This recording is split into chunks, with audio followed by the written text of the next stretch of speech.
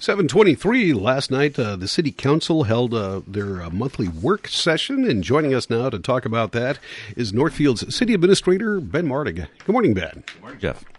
You had a council work session last night, and a few items on the agenda, and some interesting talkers as well, so we'll talk about that. One that's probably not too talkative is the comprehensive financial report for last year. It's basically the audit from last year. Yeah, the independent financial audit was presented to us by Abdo Eichenmeyers, who's our firm that does that work for us. They do quite a few cities across Minnesota, so they're pretty much experts in this field. And basically through the 2022 numbers that they took a look at, a few things is just verification of the finances, so we got a clean audit.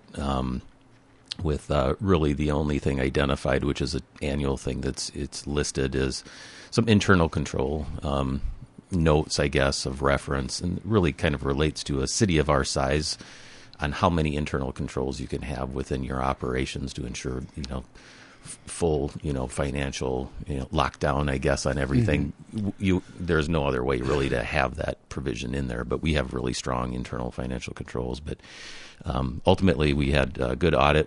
There's a few things we look at. We look at, also how did we perform revenues comparatively to expenses across all of our tax funds as well as our utility funds, and then ultimately kind of where are those fund balances at the end of it. So on the general fund, we were pretty much on target. So revenues were above budget by about 3.7% on our general operations, and expenses were up 2.5%. There were some offsetting related issues with that. So after transfers that we do, also with some of the remaining dollars, because before transfers were about $188,000 to the good, but we do some transfers out to some other funds, which gets us down to about a little over $13,000. So when you're talking $16 million, that's a pretty fine line, pretty much on target with where we were at.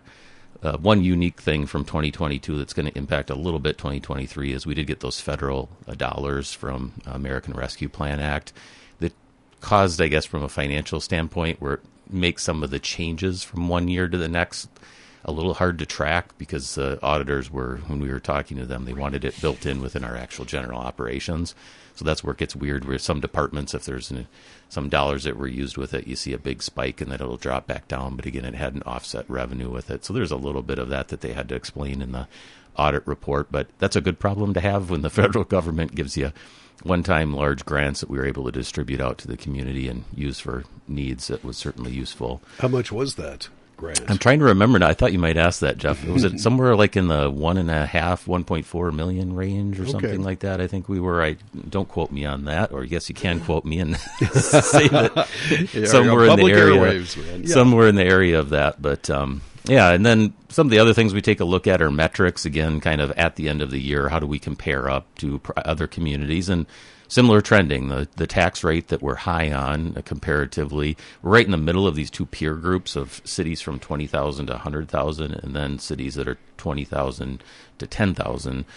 So we show both metrics, but we're high on the tax rate, got a little higher on that one, but our overall taxes are really on par, including the total taxes and taxes per capita, with those two sets of city classes.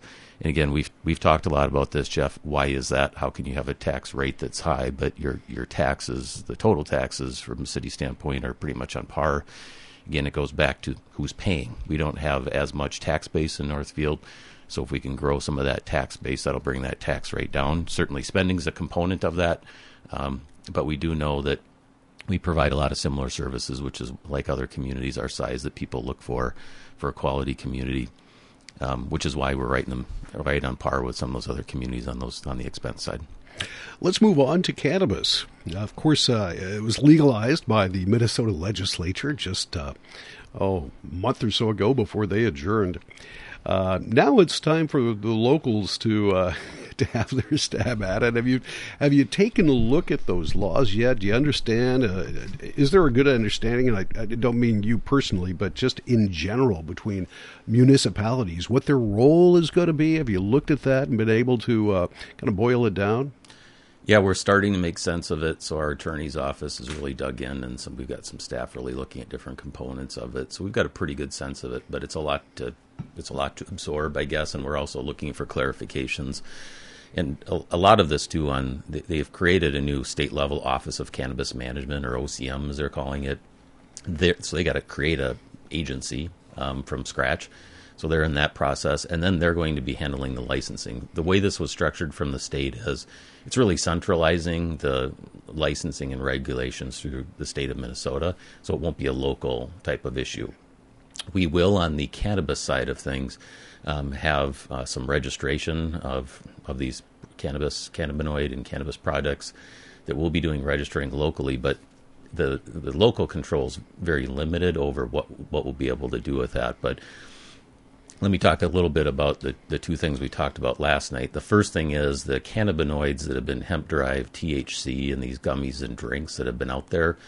They reconfirmed the legalization of that and also basically provided some minor changes to it. So they've reduced some of the THC levels in the drinks. They've limited the amount of packaging that you can sell on those. They also clarified that the edibles, the gummies is the typical one, can be behind the counter or have to be behind the counter, but drinks don't have to be. So there's some changes with that. And then they also expanded to allow liquor stores to sell edibles effective at the end of May, and beverages. Prior to that, there was a determination by liquor control you can do it. Kind of interesting because liquor stores are really been doing the business of checking IDs and doing that for a long time. But basically any type of other retail business was allowed to have these types of products. So literally you could have clothing stores and things selling the stuff if they wanted to, but liquor stores were prohibited even though we've been doing training. So that was a little bit unique, but they did change that law. We had a local ordinance that was passed last year, and so one of the immediate things with that type of product that we have to make some changes, we don't have to, but best practices, we got basically one more licensing year probably left on that because the state's going to be taking control in March of 2025. So we'll continue to have our local licensing and regulation. We don't limit the number of licenses, but we do have some provisions, so we'll match those with state law. And then also, we did also have some discussion with the council with that process, with the renewals coming up at the end of July. We did pose the idea of the liquor store, municipal liquor store, potentially selling these products as well. We explained a little bit the why behind that when there's other businesses doing that, and really we talked about what our current purposes of our liquor store is that the council has as adopted goals. It's controlling the sale of alcohol. We've got exceptional employees that have a very high standard on ensuring identification. In addition to being great customer service reps, they're also very diligent about enforcement, getting this right hand, supplementing traditional tax and fee revenues. So I'd say that our margins are fairly tight on the liquor store, and so we do sell things like tobacco on the side, similar like this. That's kind of a convenience factor to remain competitive. So if we want to be controlling, we do have in the region other competitors are out there, but in Northfield we want to control that sale. So it might discourage people from stopping at another liquor store that might have these that they can pick up both on their way up to the lake or whatever. Economic stimulus to kind of our downtown is another kind of an issue. So next, when we start the ordinance amendment, if the council doesn't want to look at doing that, which basically one benefit might be one less licensee in town, I suppose, with that or staying out of it, there'd be an opportunity for them to add a clause that would restrict the liquor store if they want to do that. So they'll be talking about that next week. Long term, though, I would say the cannabis one is a lot more complicated, and I'd say we just kind of got a very brief summary of that. That one, again, we can't prohibit possession, transportation, or use. Think of this as the actual flower or people smoke with that. We can't ban businesses, so there are very few things the city's going to be able to do. They call it reasonable restrictions on time, place, and manner. So there might be certain zoning regulations, like being in a commercial district is an obvious one. That's where it would be allowed. They specifically allow cities to restrict within 1,000 feet of a school or 500 feet of a daycare, residential treatment center, or attraction with a public park that is regularly used by minors, including a playground or athletic field. So that would be a policy discussion in the future. And then there's also a local ability to limit licenses, but there must be at least, it's registrations actually, not the licensing that goes through the state. Local registrations can be limited. But you have to have at least one per 12,500 population. So Northfield, with that population, wouldn't be able to restrict. They'd have to at least allow one registration locally with that. And if we grew, that number would get higher as well. There is some clarifications we're looking on whether or not the county restriction also might supersede the city that could allow further regulation or limiting, but we don't think that's the case, but that could come into play. So we'll be taking a look at that in the future. There is the ability for a municipal provision as well to be in the business of owning and controlling the sale of these substances. And so we did tell the council we'll be having that discussion too. I think some of the similar goals and values of alcohol sales probably apply to cannabis. So we'll be coming back, tracking more information and discussing that in the future. Boy, that's a lot to digest. Yeah. What, as far as the timeline goes, of course, it's not legal yet, but it will be in the near future. When do you hope to have all these decisions in place? Yeah, so for the cannabinoid ordinance, we're going to be making changes starting next week. We'll have an amended ordinance before the council and option to get that going. We have to have a second reading. And then with the timing of our council actions, the current licensees renewals will probably be happening on the 11th of July for council approval to go into effect August 1st. So that's the most immediate one. The cannabis-related ones will be tracking the state level, but they've got some deadlines. I don't recall where they're at exactly, how far out, but they will be getting those implemented, and they'll be having information going out to the public. But it's going to take some time for them to do that. But as information starts to come out, we'll find when we got enough information to come back to the council to have some more policy deliberation around it. There is the ability to implement a moratorium for a period of time, too, related to the cannabis, so that if there are decisions made and the city needs more time to evaluate, we can put into effect a moratorium for a temporary period to study it a little bit more. So that's a tool that might be used. Let's move on to the capital improvement. You discussed and reviewed the 5-year capital improvement plan and capital equipment plan. Are there certain areas that you're focusing on here? Well, we have a lot of big projects coming up in 2024, and we've already talked about some of those. And as we get into the budget detail to get more, we didn't have the numbers and the cost impact of all of those, of the prior year's planning that we had done for next year, but we know there are some big ones. So first of all, I'm probably going to, for today, since we've talked some about those projects, I'm going to maybe do a little bit of a look ahead, because we often start planning next year for the projects in 2025. So maybe just a little bit of a look ahead on the 2025 year, because if as far as impacting what projects we're doing, what's the scoping or design that we've had some discussion about, this is going to be the time period that's good actually looking at 2025, because in many ways 2024 is already kind of rolling in the planning phase. So for your listeners, street reclamation projects in 2025 currently that we're looking at would be Industrial Drive from Armstrong Road to the dead end. So it's out in the industrial park. Probably a lot of people don't probably see that, but it's important to our industry.